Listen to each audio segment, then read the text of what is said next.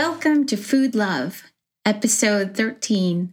We're here today with Will Harris from White Oak Pastures. I would say that he's probably one of my idols in food, with the way that he learned to love the land differently. I think he has been instrumental in my understanding of how important soil is and what it means to be a land steward and how to access an understanding of a right relationship to food and land. Early on in my culinary career, I served as a demo chef for Whole Foods, working in the marketing department. And that was when I met you, Will. Do you remember that, Will? And to me, you look the same. It's been so many years, but you're wearing your cowboy hat, and you've still got your mustache and beard, and you look great. It's a different color than it was back then. Yeah, maybe a little bit. That's okay. That's okay. We're both wearing glasses now. Yeah. And I remember just feeling so amazed, both by you personally. Like I felt like you were both a pioneer and a leader in beef, right? Because, wow, like our country consumes a lot of beef. Right? I don't even know what the figures are right now. I think it's 40-something pounds per person per year. 40-something pounds per person. I mean, that's a lot. And I remember when I first tasted the beef that you were putting into Whole Foods, that it felt to me like a coming home, because I had grown up in Wisconsin, and my mother used to purchase from the butcher a whole steer, I think, to kind of feed us through the whole year. And that was the way that we purchased. And so it was coming from some local farm in Wisconsin.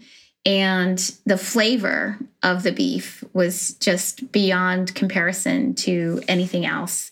And what I had realized, even at Whole Foods, because I had been tasting things as I was demoing things, was that your beef, bar none, had the best flavor. And so when I demoed it, that was one of the things I would say to people, that, you know, if you really care about the quality of flavor of the beef, you've got to try this beef. And you need to think about the flavor before you think about cost. And the reason is because there's value in the beef.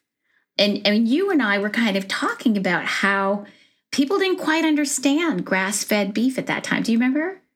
I do. I do recall those conversations. Yeah. Certainly at the checkout counter, our beef does cost more, but I really don't think it. Does. I think that the fact that we have internalized so many of the externalized cost of the commodity system, that it is reflected at the price at the checkout counter instead of absorbed by society in general. Yes. Yeah. And for me, what I understood was that I was paying for health, not just for the beef. And I think that's like a pivotal conversation for people to be having across the country around food. And when we compare how we spend our money on food versus how Europe spends money on food, like on a per diem basis, in Europe, they spend more money, because I think there's a cultural understanding that if you care about aligning your health with the health of the environment and all those things, that it cascades. And so there's just more understanding of it. And so for me, if you're going to eat beef, like, really spend the time to understand what you're doing with the soil and with the care for the animals. Could you share with listeners how you came to the revelation of changing the way that you were taking care of the land? Because to me, that conversation was one of the most important in my life. Well, I certainly will, and I appreciate all the kind words you said. One of the things that I think makes us a little different is that I came from the industrial side of agriculture. I was born in 1954. I graduated from the College of Agriculture, University of Georgia, in 1976. And I came home to my family farm and ran it very, very industrially for 20 years before I started to change the model. And the model, and I think that it's not to my credit. I think the reason I became aware of the unintended consequences of that production model was because I was a very heavy-handed, excessive kind of industrial producer. So the unintended consequences were probably more evident to me than to someone who was operating more moderately. But for me, the canary in the coal mine was initially animal welfare. What I had thought all my life of as good animal welfare, I started to perceive it as not so good animal welfare. I had operated under the belief that if I kept my animals well fed, well watered, in a comfortable temperature range, and didn't intentionally inflict pain and suffering, then that was good animal welfare. Now that's fair enough. And as I turned about 40 years old, I started realizing that that's not enough. You got to do those things for sure. That's a no-brainer. But also, I think it's incumbent upon the stockman to create an environment in which the animal can express instinctive behavior. Chickens scratch and peck, hogs root and wallow, cows roam and graze. And the industrial confinement system does not allow for those behaviors. And that is very, very stressful for the animal 24/7, all its life. Yeah. So you've got to accommodate that. When I came to that realization, very quickly after that, I came to the realization that what I was doing for the land was equally wrong. I never considered the land as a living thing. For me, it was a dead mineral medium that we used for plant production. And it was more about killing things we didn't want than making the land live and thrive. So that came upon me fairly quickly after the animal welfare realization. Will, can you describe that? Because I remember a conversation in the Woodfire Grill restaurant, and when I left that conversation, I had this feeling that you had experienced almost like a Saul turning to Paul kind of revelation, like from the Bible, where you had suddenly realized what was happening with the soil. It was almost like you were telling me that you had started to listen to the soil differently. Well, that part is true. You do have to listen. Your senses are important if you are focused on operating in cooperation with nature. The smell, the vision, the hearing. The part that's not quite right is it was not an epiphany. It was a gradual realization. Okay. So okay. But to be sure, listening to the land, looking at the land, smelling the land, being focused on the land is essential. So what's happened is in the industrial model, we broke the cycles of nature. The cycles of nature are, to name a few, the carbon cycle, the water cycle, the mineral cycle, the energy cycle, the microbial cycle, the grazing cycle, community dynamics, on and on and on. I'm sure there are cycles we don't even recognize. We humans are not sensitive enough to even know or measure what's happening. But there are cycles of nature. When those cycles of nature are operating optimally, it produces an abundance. All that coal and gas and oil in the ground, that's the abundance of nature from the dinosaur era. Yes. That's a function of all those cycles, energy cycle, water cycle, microbial cycle, operating optimally however many millions of years ago. And all that energy was captured in the form of what we think of today as fossil fuel. Mm-hmm. And that's the only wealth there is on this earth. Mm-hmm. And in that case, it became the fuel that we've lived on for the last 75 or 80 years, but in a more current way of thinking, it's the food that we ingest. Everything we eat used to be a living thing. Everything we gain nutrition from used to live. And it used to be, and it should be part of that abundance from the cycles of nature. But in post-World War II, we changed all that. Mm-hmm. Yeah, we did. We did with the levels of chemicals. I know there's, you and I were involved in you much more.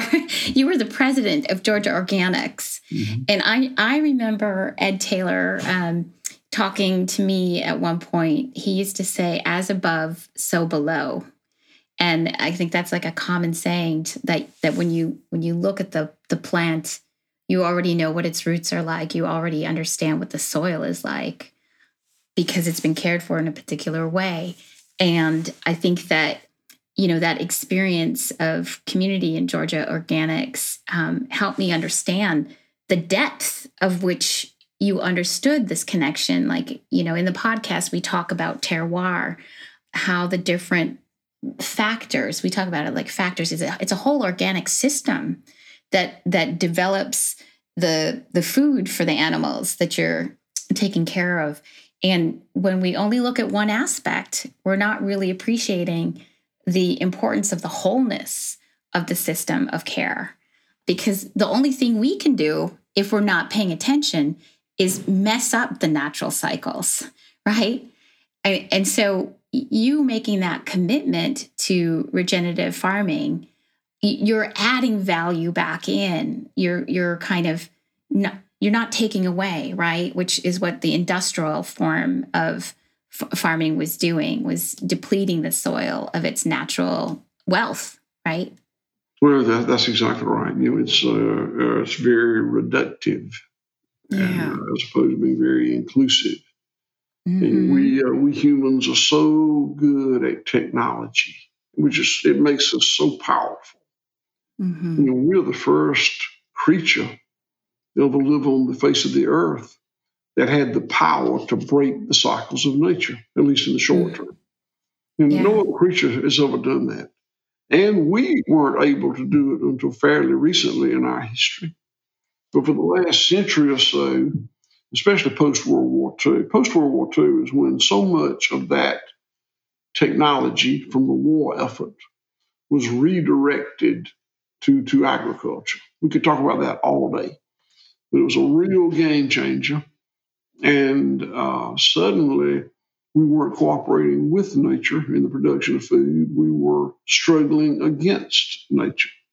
Yeah. And in the short Oh, I'm sorry to interrupt. But so what I forgot to say was Ed Taylor was the one who told me that post-World War II, all those plants of, factories that were producing munitions and whatnot, they needed a purpose after the war. And what he said to me was that they converted to creating the pesticides that we began to use and that began to kind of slowly erode the health of the soil. And I just, wondered what your take on that was. Yeah, I would do everything it said is exactly right. I would amend pesticides. There was some of that, but the main repurposing of the war effort was those munition plants were repurposed to make ammoniated fertilizer. Nitrogen is a key component in the explosives. It's a key component in ammoniated fertilizer. Okay. And ammoniated fertilizer was invented, I think, in the late 1800s. I'm not sure that date, 1880 something maybe. But it was so expensive, farmers didn't use it much, if at all. Okay. When the millions and millions of dollars of investment in munitions plants had no purpose anymore, and they could be repurposed to make ammoniated fertilizer, it became incredibly cheap. And almost all the farmers started to use it, including my father. Okay. So, and there's some other, things like plowing mules. Prior to World War II, most of the crops were plowed with mules. When those farm boys went to the European theater and drove tanks, they didn't want to come home and plow mules. They wanted tractors. Right. To Ed's point, I believe that the first pesticide that we had that was commonly used was 2,4-D, which I think came out of World War II nerve gas chemistry, the effort. We could go on and on and on down the line. Even the need for food. Post World War II, Europe was starving. There was a need for cheap, abundant, safe food, a dire need, worldwide need. And the industrialization, commoditization, centralization was wildly successful in providing that. And in fact, too successful. I think it made food obscenely cheap instead of just cheap. Yes. And wastefully abundant instead of just abundant. And safe, at least in the acute sense of the word. Maybe really not so safe, but at least in the acute. So you didn't eat it and fall over with an acute illness. Wow.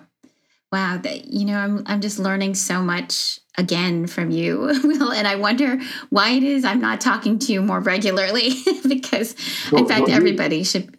Because you're too busy. You're too busy. No, I need to make time for this. I think everyone needs to make time to understand this because for me, it has been every time I talk with you, it's always been like a revelation, another layer revealed about what happened with our food systems and how our values changed, right? Kind of interestingly along those lines, Random House has bought the book rights for our story, the White Oak Pastures journey. Beautiful. That's so beautiful. I'm glad. Because, one of the reasons is when people begin to understand this story, they can internalize a different set of values and a different appreciation for the soil and this idea in my mind of this right relationship that you've been holding, right, for it, not just for yourself and your family, but for the community at large. And I remember the first time I tasted your beef, I said to you, how do we make sure that this is everywhere? Because we know if people are eating this beef, then all those cattle farms around the country will be taking care of the animals and taking care of the soil. And here in the Pacific Northwest, we do have some people kind of following these same practices because there are many people here who begin with that right relationship with the environment and respect for it. And, I'm hopeful that even the folks who are here locally just hear this and kind of put a framework that's even bigger than themselves to recognize that the community is beyond this location. And so I'm hopeful about your book. I think that's going to be really exciting when that comes out. I'd love to have you on again with Jenny, your daughter, when that comes out. It's just, it's fabulous to hear. You do have some great producers in your part of the world. I'm not really familiar with that geography, but I know that Reynolds Ranch, Reynolds Beef is in Northern California. There's a guy named Spencer Smith who has a ranch in Nevada, northern Nevada. Okay. Alexandria Dairy in Northern California. There's just some great producers up there. Okay, that's good to know. I'll keep that in mind. And super hyper locally, we have Shorts Farm that begins with the soil as well, with its beef. So tell me, I think for the listeners' sake, could you tell us a little bit about the size of the farm that you operate and like the scale and how scale also relates to, the ability to manage the land and the animals well? I will. So the farm, White Oak Pastures, is 3,200 acres. It's that's a little bigger than most farms around here. It's not nearly as big as some of the properties in the West, a lot bigger than what you would find in New England. It's all very relative. Mm-hmm. The 3,200 acres is divided up into 112, I think, 30-ish acre paddocks, and we move animals every day. We currently raise cows, hogs, sheep, goats, rabbits, and we hand butcher them here on the farm. We pasture raise chickens, turkeys, geese, guineas, and ducks, and we hand butcher them in a separate USDA inspected facility here on the farm. We raise organic vegetables, honey, pastured eggs, a lot of different products that are part of the abundance of the land. Wow, you have expanded so much, and I've seen some of it on social media, but I didn't quite realize the extent of it. That in some ways, that sort of plurality of products represents, I guess, the evolution in how you've learned to make a whole ecosystem on the 3,200 acres. That's amazing. When you and I first met, the only product we had was grass-fed beef. Yeah. There's also another 1,425 acres in addition to the 3,200. That's a utility-size solar voltaic array, solar energy farm. And, wow. And we graze it with our sheep. We have the vegetation management contract.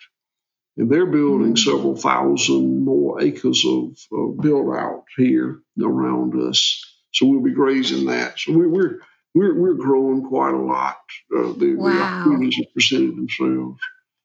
Wow, that's amazing. Will, in my secret heart of hearts, someday I want to be making sheep's milk cheese to make ricotta, because when I worked at Via Lisa in Atlanta, Georgia, I tasted sheep's milk ricotta from Italy, and nobody was making it in the U.S. at that time. And the flavor of that is just so much different, and it produces the most sublime lasagna ever. And so I'm just wondering, when is that going to be available? When you move down here and help me climb that learning curve of making that wonderful product, we'll get started. Okay. That sounds amazing. One of the things we do is one of the things that does make this farm different is the amount of vertical integration that's on it. We built a USDA inspected red meat slaughter facility on the farm. Wow. And a USDA inspected poultry slaughter facility on the farm. Wow. We do all the processing here. We have an internet order fulfillment center where we fulfill online orders, and a value addition commissary, we call it. So if you'll come show us how to make that wonderful sheep milk cheese, we'll get started. Well, that'd be amazing. Oh, I'm going to talk to my partner about that because I do want it in this country. So let me get back to you on that. Oh man, that'd be amazing. We'll leave the light on for you. Thank you. Wow. So tell me, how many people now are employed to make that vertical integration happen for all that land? So we have 180 employees. Wow. We're the largest private employer in the county. And Clay County, Georgia, where I'm sitting right now, is, I just learned, is the poorest county in the United States of America in terms of per household income. Wow. So we write payroll checks for about $100,000 every Friday in the poorest county in the nation. So I'm very proud of that economic impact. We did not set out to do that. That was the first two things we talked about. First two changes we made, the welfare of the animals and the regenerative management of the land, were very intentional. We figured out, I in that era, today we, back then it was I, figured out what I didn't like And I very intentionally learned how to move away from it and implemented it.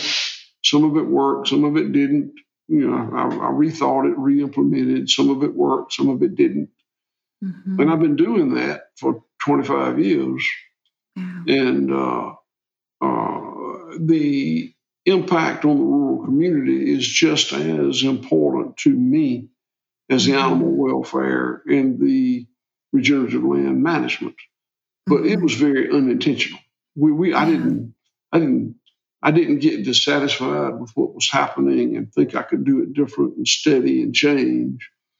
We just made the changes for the land and the animals, and we needed people, and the people that we hired were young, educated, sophisticated, passionate people that weren't from around here.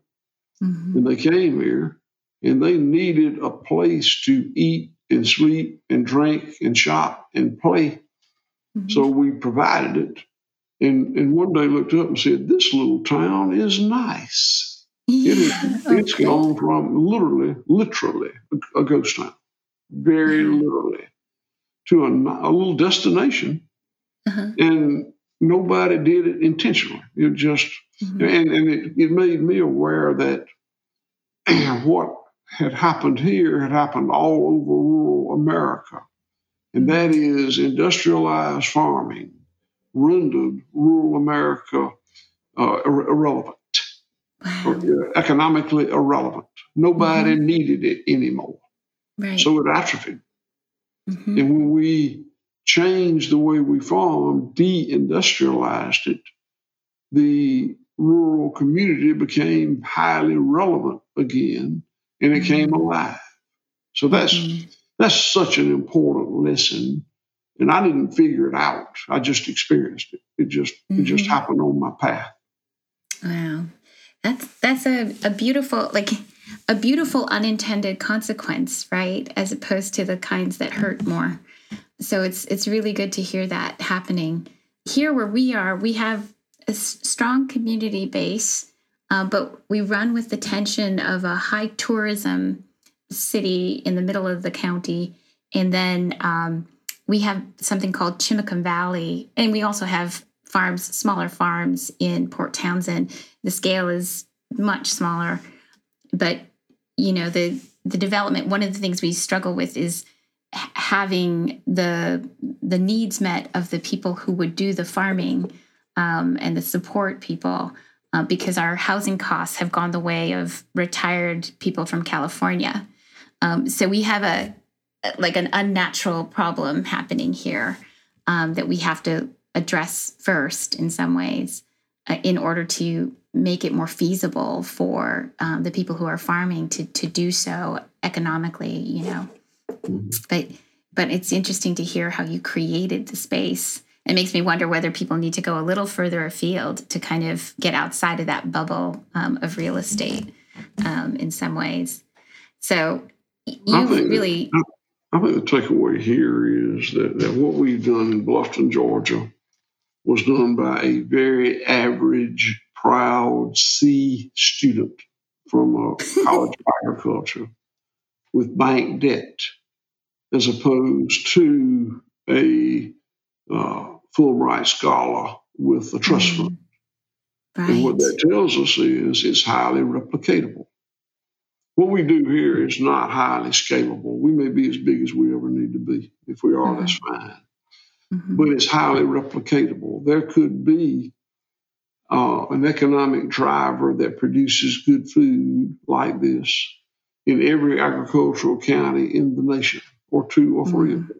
That would be ideal. And I think that's where we need to be. I'm certainly not sure that's where we're going to be, but it's where we should be. Yes, I am with you on that. I think that is one of the reasons why I wanted you to speak here, because I know that the listeners who are listening have a sense of that, like they're on to the scent of that idea. And the more people who fully understand the depth of what you're really doing, the better off the whole country can be. We need a sea change, right? Everybody needs to have this, more evolved relationship with the land and with animals and community, because now that the unintentional consequence, has shown up, it just shows the virtuous cycle of the whole thing, because the byproducts are virtuous. And there's a concept. I've done more studies in Taoism, which kind of advocates that we're all connected with nature, with each other in different ways. And that philosophy tells us that if we kind of do the right things, right, we act in this way with integrity, then the results will also show that integrity. It follows through from the core. And in particular with you, the concept of chi is energy, vitality, right, life force.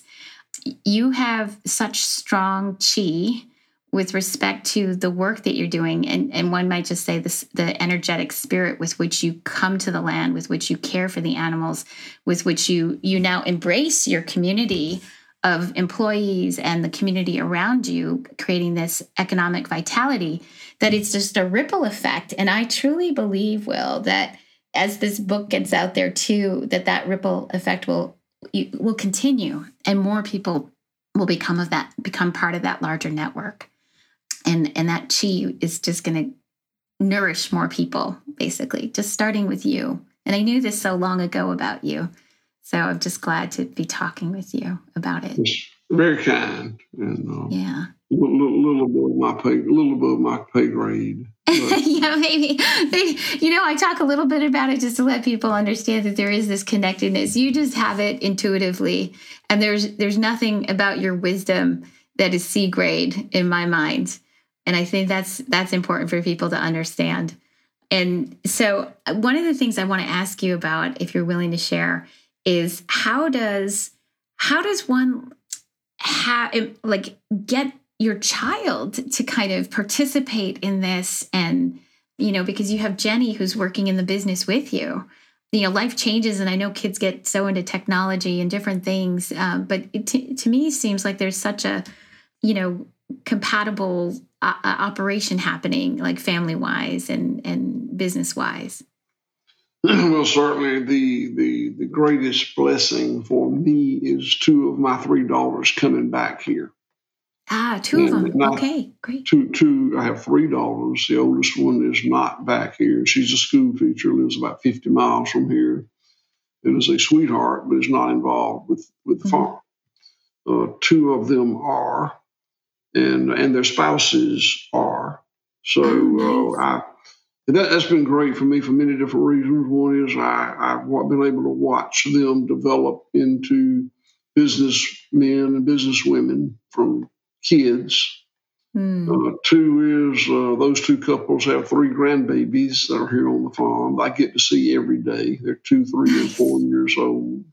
Wow. And another great benefit is the fact that I'm 66 years old, and most independent business people at 66 are looking for an exit strategy.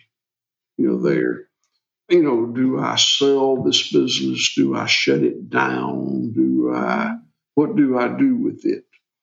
Mm-hmm. And I'm spared that because my 30-something-year-old children are in it for 30 more years. Mm-hmm. So I get to continue helping the plate spin on the stick. Mm-hmm. As long as I'm physically and mentally able to do so, which is great. Yeah. You asked, I think your question was what made them come back here, and yeah. I don't know the answer to that. My daughters were not raised to be cowboys. Their mother is a school teacher, and I was the cowboy. And they went to dancing lessons and singing lessons and ballet lessons and karate lessons and cheerleading lessons. They did, pretty much what all their friends were doing. They weren't. I was raised working on the farm, mm-hmm. and I never ever wanted to do anything but run this farm. When I was a kid and my friends wanted to be astronauts or baseball players or I just wanted to run the farm. Nice. That was not true with my daughters. We didn't talk about that. But when the time came, two of the three had the passion. And nice. I created a rule that, I guess my father did, actually. My father would not let me come back to the farm when I graduated from the University of Georgia for a while. Wow. He made me go find a job, which I did. Mm-hmm. And I always worked on the farm, but I had a day job. That was how I fed my family till I did come back. And when my daughters graduated, I insisted they go get a job somewhere. And Jenny went to Atlanta, as a matter of fact. And they both ultimately chose to come back here and help run the business. And then that's what, and both of them found spouses. Jenny's wife and Jody's husband both came from somewhere else, and both came from non-farm backgrounds. Oh, wow. And they brought both of them here, and all four of them are helping me and other non-family members run this farm. I should say, this is still a family-owned farm. This is not necessarily a family-run farm.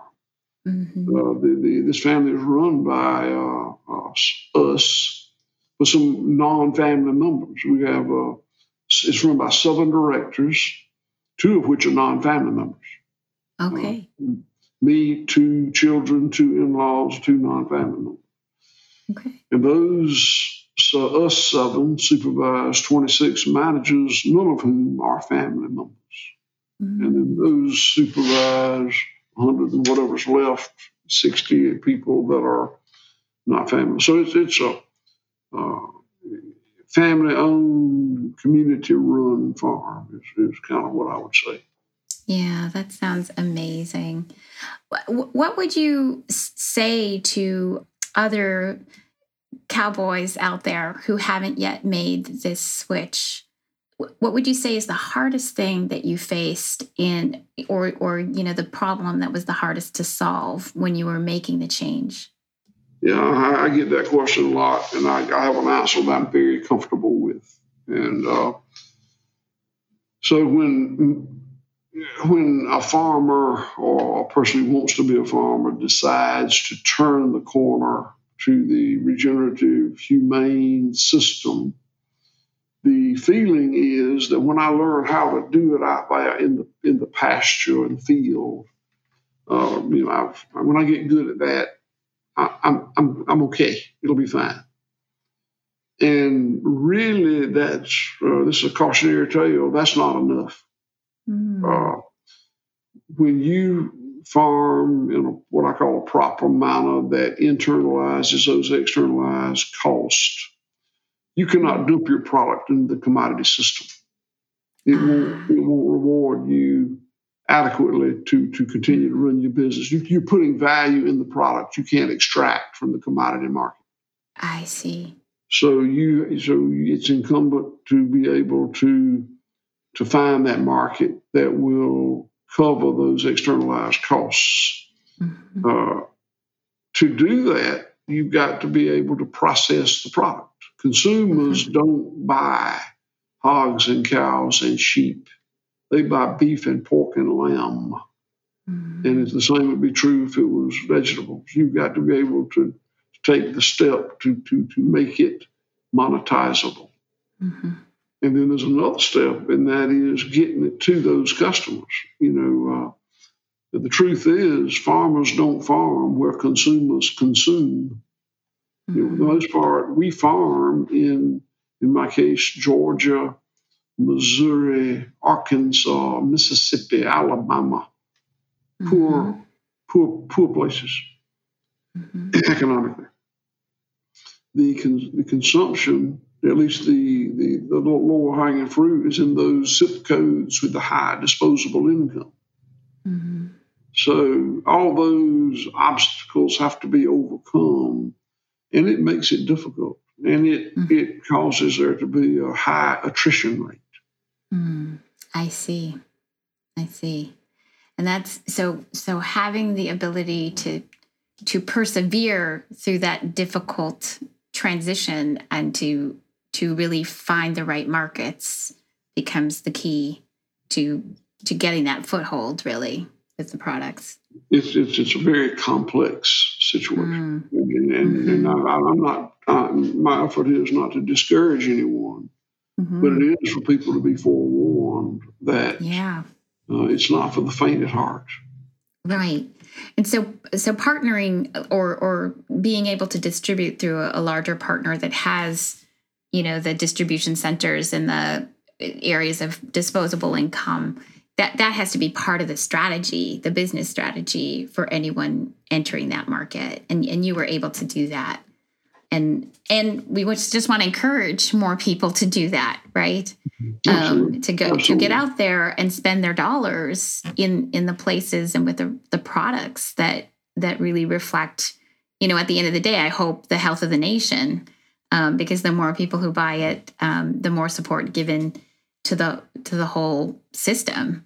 So that really is important. It's important for people to hear that, to know that their dollars are actually like voting that this is the right way to farm. This is the right way to, treat animals and take care of the soil. A role model of mine is Wendell Berry, and he says something to the effect, this is not a quote, but that consumers vote with their food dollar on how they want the world to be.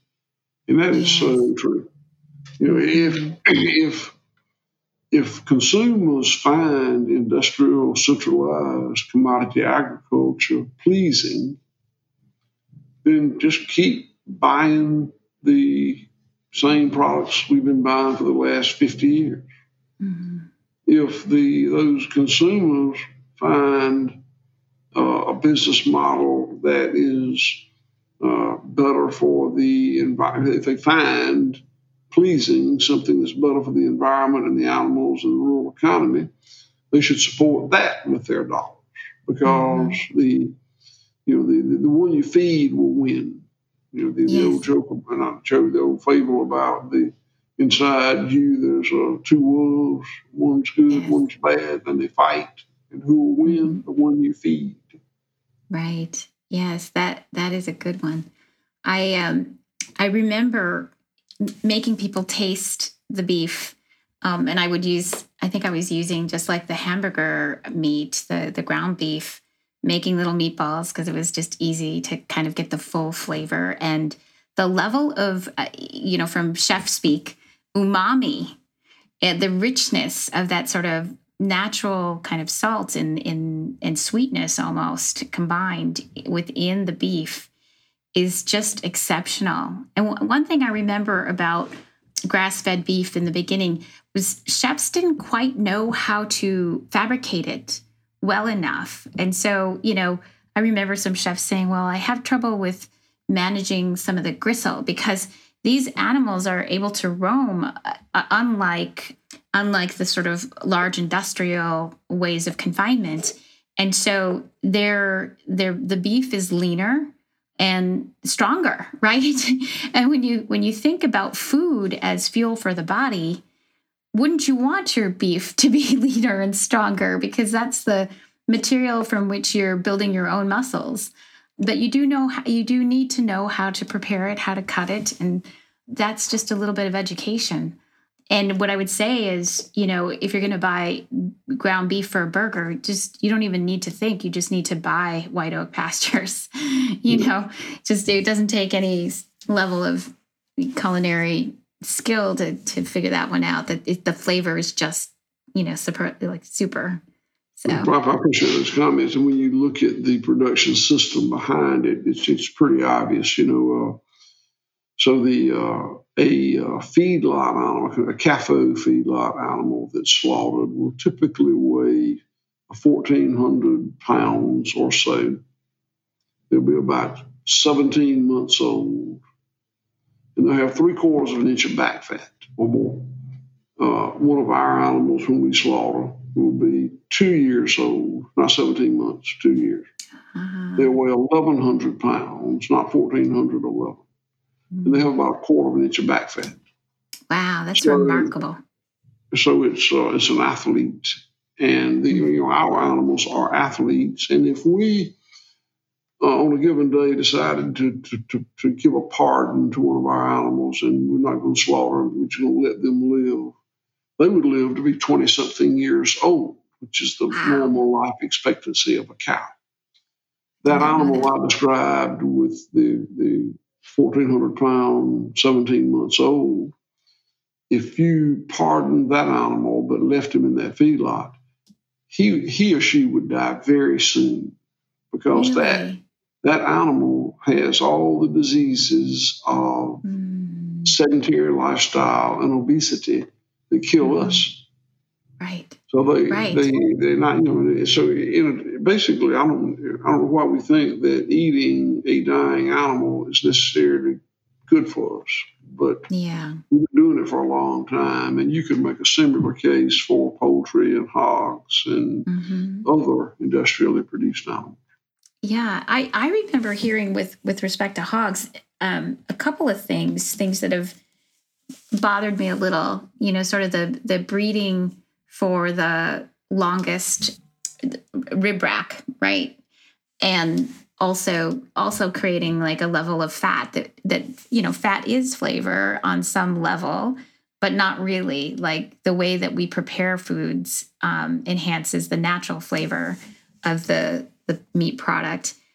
And so there seems to be sort of a perversion of using food for health versus, kind of being, in some ways, I guess, maybe arbitrary about just wanting more fat and more of something, as opposed to sticking with the concept of quality, right? And that quality is always reflected in the food products that have had the right care and the most natural environment, and something that is closest to a natural environment in the process of being raised and being slaughtered.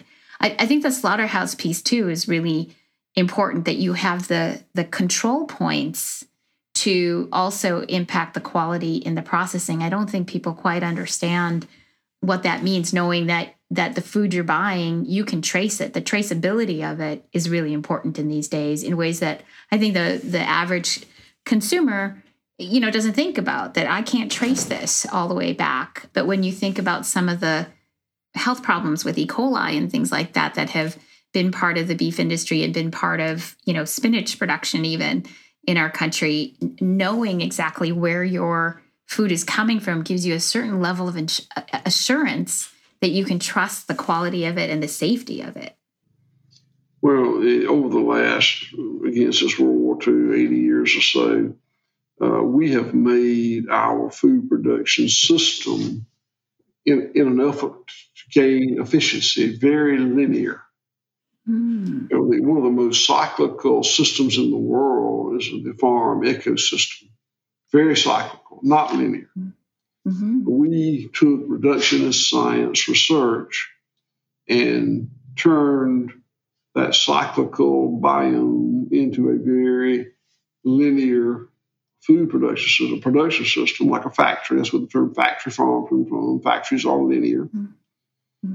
And in doing that, we gained incredible efficiencies, just took incredible cost out of food production. That's why Americans spend so much less than any other country in the production of the food, is the efficiency of that linear system.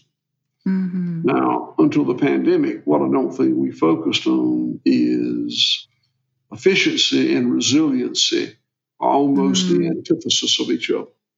Yes. If you want something to be incredibly efficient, it probably won't be incredibly resilient. I remember in the Great Recession back in 2008, the big companies, they said, big financial companies, they said, are too big to fail. Right. And in fact, I think that our food companies are too big to not fail. When you take something and make it just increasingly linear, pushing volume up and up and up and up and up, it's just counterintuitive to think it can't be so far that it loses so much resilience. Becomes so efficient, but at the cost of resilience, that it's going to fail. during the pandemic, I remember one morning I was drinking my coffee and putting on my boots, watching CNN, and the screen said that the CEO of Tyson said the meat production system is failing in the United States. He's right. Yeah. It was. It was absolutely failing. It lost its resilience and it was failing. Yeah. And COVID-19 showed us that, and I feel like there'll be a COVID-20, and if there's not, there'll be hacks, and if there's not, there'll be weather events, and if not, there'll be something we might not have heard of yet. And regaining resilience is very important to us. Yes. Will, we hadn't really touched on this in some of the questions I provided you in advance, but I've been serving on a food system resiliency task force in our rural area because there is only one bridge that sort of separates us from, because it's a peninsula, from getting certain commodities products here. So when the meat shortage sort of happened, you could see more reliance on local farms for meat supply. You could see things kind of shifting back to a more natural order. And what we realized was that, as a community of people, there were 15 organizations and then just a couple of us who were kind of brought in for other reasons to be thinking about food. And we realized that there were just too many chinks in the armor, right? Like that we were too susceptible to breakdown. And that if that, Hood Canal Bridge was cut off and we couldn't get supply, that we didn't actually have enough producers to support with any level of ability, like with enough food to feed the people who lived on the peninsula. And yet we have the land to be able to do that. And so we had to start thinking more strategically about how we're going to cultivate that agrarian community and make it more economically viable and feasible to produce what we would want in order to be resilient, and to also think about food stores and food preservation and all those kinds of things in this area. That came up in the pandemic, and it's a topic that I don't think we ought to put down now that it's come to light in such a striking way. We have just set up a 501c3 nonprofit called Center for Agricultural Resilience, CFAR. And we are going to teach at White Oak Pasture. We're going to teach resilient food production, which includes all the things we've been talking about. Wonderful. And, we set up the nonprofit because the cost is what it is. We've calculated it, and we think it costs us $400 and something per day to bring a person here, lodge them, feed them, and train them. So and so many of the people that we want to train can't afford to spend $400 a day for a week or 2 weeks or a month. So the purpose of the nonprofit is to for people who want to support farmers. It's not for White Oak Pastures. You're actually paying tuition for someone to come here and learn. So I think that's wonderful. A first step. It's certainly not the only first step. The fact is that this is a real shame to me. People don't know what to do with land anymore. And sadly, the people who own the land don't know what to do with it anymore. Wow. I don't follow the price of gold because I don't own any gold and never will own gold. But I was listening to the news and picked up on the fact that they said that gold was, I think, $2,040 per ounce. And it just struck me because I had just bought a 114-acre farm and paid less than $2,000 an acre for it. And for me, the concept that an ounce of gold could cost more than an acre of land is incredible. Yeah. I mean, that is just incredible. They're both non-depreciating assets. Mm-hmm. Gold, admittedly, is more portable than land. Right, but it's not going to feed you. And it's probably a little bit more liquid than land. You probably get your money out of it more quickly. But except for those two things, there's nothing about owning an ounce of gold that compares to owning an acre of land. Mm-hmm. So how could it cost more? And the answer is because almost anybody knows what to do with an ounce of gold. I mean, you can put it in the drawer. You can put it in your safety deposit box. You can put a chain on it and wear it around your neck. Mm-hmm. But few people know what to do with an acre of land.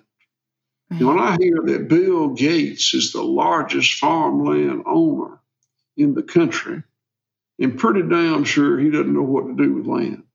And probably nobody many steps below him in his organization knows what to do with land.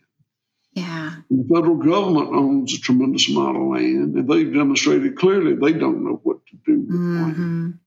And so much of it's owned by insurance companies and investment funds, and they don't know what to do with it. And the sad news is there are a very small number of us mostly old, gray-bearded, not all, but mostly, people that know what to do with land, know how to care for land, know how to start the cycles of nature and keep them going. So it's that may be the travesty. Well, I hope not. I will try to get a link to him, to Bill Gates of our podcast, because I think it's important. I've been thinking, with my my legal background, how it's important to keep these conversations happening. And I think even our laws have to be re-examined to align with this different way of valuing the real wealth of land, because right now they don't, right? The kinds of things that get subsidized for farming. So to that point, I bought a different little farm, smaller farm, a few years ago, and everything I do is with borrowed money because we don't have any money anymore, and so I have to get it appraised so I can borrow the money from the bank, and the bank chooses the appraiser. And in this case, the appraiser they chose was a really sharp guy. He was an older appraiser, been doing it for 30 years, and got a great understanding. Don't only work with farmland, didn't work with residential or industrial. And I took him to show him the land, and we had a deep conversation along these lines. And I said, I want to show you something. So we rode to another farm I own. It's right beside an industrial farm. I said, all right, this land on this side is mine. I've owned it for many years. I farmed it with intentional animal impact, and it's 5% organic matter, and it's really productive land. Mm-hmm. This land right here beside it has been industrially farmed. It's a half a percent organic matter. There's a lot of pesticide residue in the soil. It doesn't. The water rushes off because it's half organic matter, so there's no sponge there. Mm-hmm. I said, well, how would you appraise these two farms? Mm-hmm. He said, well, I'd have to appraise them at the same price. Wow. So and he understood and he agreed that that's ludicrous. Yeah. But under the customary rules, if that's the right word, of how land is appraised, he would call them the same value, which is incredible. That's incredible. Yeah, it is incredible. And I do think a lot of it relates to the ignorance with which the laws are made sometimes and the standards for counting, because people are uninformed making up the rules. They've never spent the time to intern on the land. Like when I was consulting with a group of people who were making snacks with literally farm produce coming in bulk, doing it by weights. I was doing the recipe conversions so that they could just take it straight from what the delivery was and convert it right into a recipe that could go right into a snack. And we had to fit everything within the federal codes for nutrition. And what it meant was, when I was evaluating these rules, a donut could suffice for the breakfast nutrition of a child. And then there were sort of weird discrepancies in terms of volume. Like, you could create a legume recipe, and because you're I knew, because I was in culinary training and had nutrition background, that the legumes would meet the nutritional requirements, but it couldn't pass the sniff test for the law, whereas the donut could pass the sniff test for the law. And I thought to myself, none of these people who made up these laws ever cooked. They just didn't know, and they didn't have any background. And so there's a sea change that's necessary to get more information into the minds of the people who are making the laws. And creating the standards, and so often the people who are making the laws and creating the standards are either paid by lobbyists or sometimes are the lobbyists. Right, that's true. So I think that we've really, for sea change, we really got our work cut out for us, and I'm not sure that our political system can rise to the occasion. I think that it's too influenced by big corporate interests that are not the same as certainly my interest. Right. And I agree with you that it is possible that the system itself will be the wall that we butt our heads against, but it's still worth the fight, because the quality of what you have created is worth it. And the hope, I guess we have to hope, right? We have to hope that more people begin to understand. And I do think in some ways, so many of those laws are made with like people's minds, their rational understanding of the efficiencies. It follows a linear format as well. And I think when people begin to listen more with their hearts and just even with their taste buds, right? If they start to listen and feel their way into it, I think we could begin to inch our way incrementally in the direction that makes sense for the health of the planet, really. I have a tremendous advantage over you, Rufina. Yeah. Your goal is to save the world. And my goal is to save white oak pastures. Right. Yeah. Well, I don't know that I'm going to save the world, but I have to at least put that anchor in the future, and it might be floating in the clouds, but at the same time, at least the pursuit of talking about it gives me the opportunity to highlight white oak pastures and what it's been doing, which to me is a model for how it can be done. And so if people don't know about it, now they can know about it. And if people want to know about it, now they know that they can know that because you have a nonprofit that's coming about. And then if they can't make it to that session, they can read the book that tells the story, and they can find their own path and journey to it. And I would invite your listeners to please visit our website, whiteoakpastures.com. And my daughter has put a tremendous amount of work into telling the story of what we do here for people that can't visit us. We really urge people to visit us. We built cabins for lodging and a restaurant for dining and a store for shopping and an RV park for visitors, because the greatest nemesis that we have, farmers like us, is greenwashing by these big multinational corporations. That's the biggest nemesis we have. Okay. And the only sword and shield we have against them is authenticity and transparency. Mm-hmm. So goal one for us is to convince people, if we can, please come see us. We operate with full transparency. We'll show you everything. If you want to be on the kill floor, you can be on the kill floor in the slaughterhouse. You don't have to, but you can if you want to.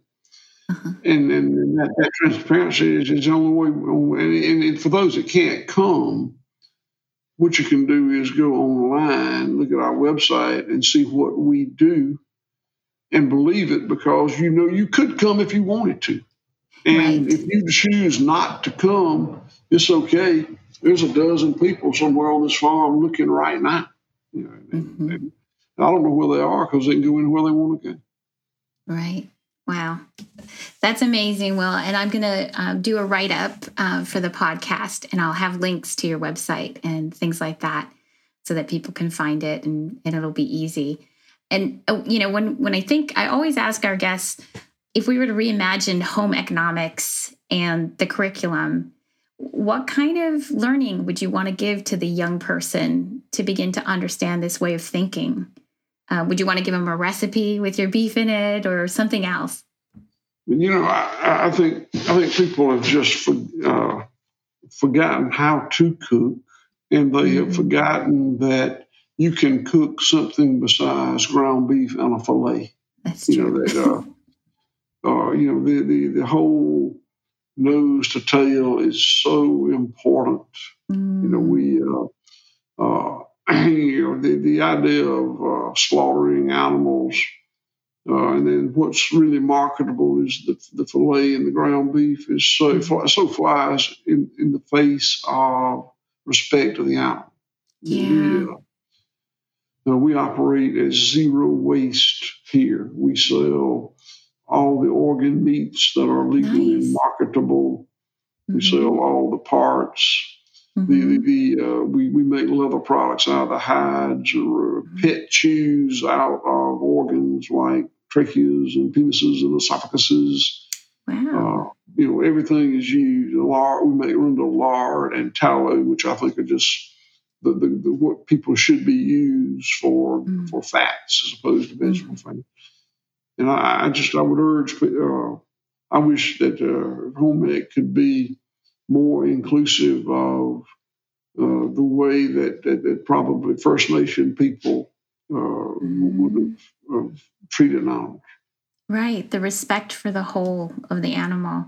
One of my studies that I love it's called garde-manger, and it's to keep to eat. So how to preserve meats, and then how to make use of the whole animal in terms of using all of the offal, the organs. And the other day I was in the grocery store with my partner, and he picked up cow tongue. And I was like, we really should cook cow tongue. We haven't done that. And I have a good friend who's from Portugal, and it's just a common dish in Portugal.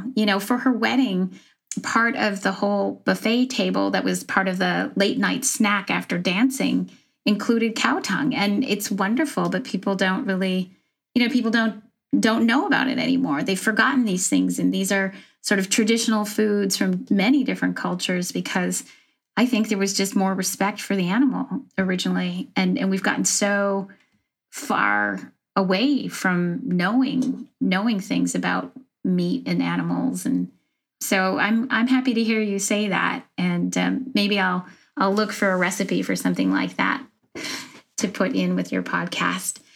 Thank you, Will. I can't tell you how good it is to see you, how excited I am by everything that you're doing, and how grateful I am once again to remember all the things that you've taught me and continue to teach me. Is there anything else you'd like to say before we close out our episode? No, just I appreciate you having me on today, and it's great to see you again. Great to see you too. This is episode 13 of Food Love, the space between terroir and the Tao of food. Thank you, Will Harris and White Oak Pastures. Thank you.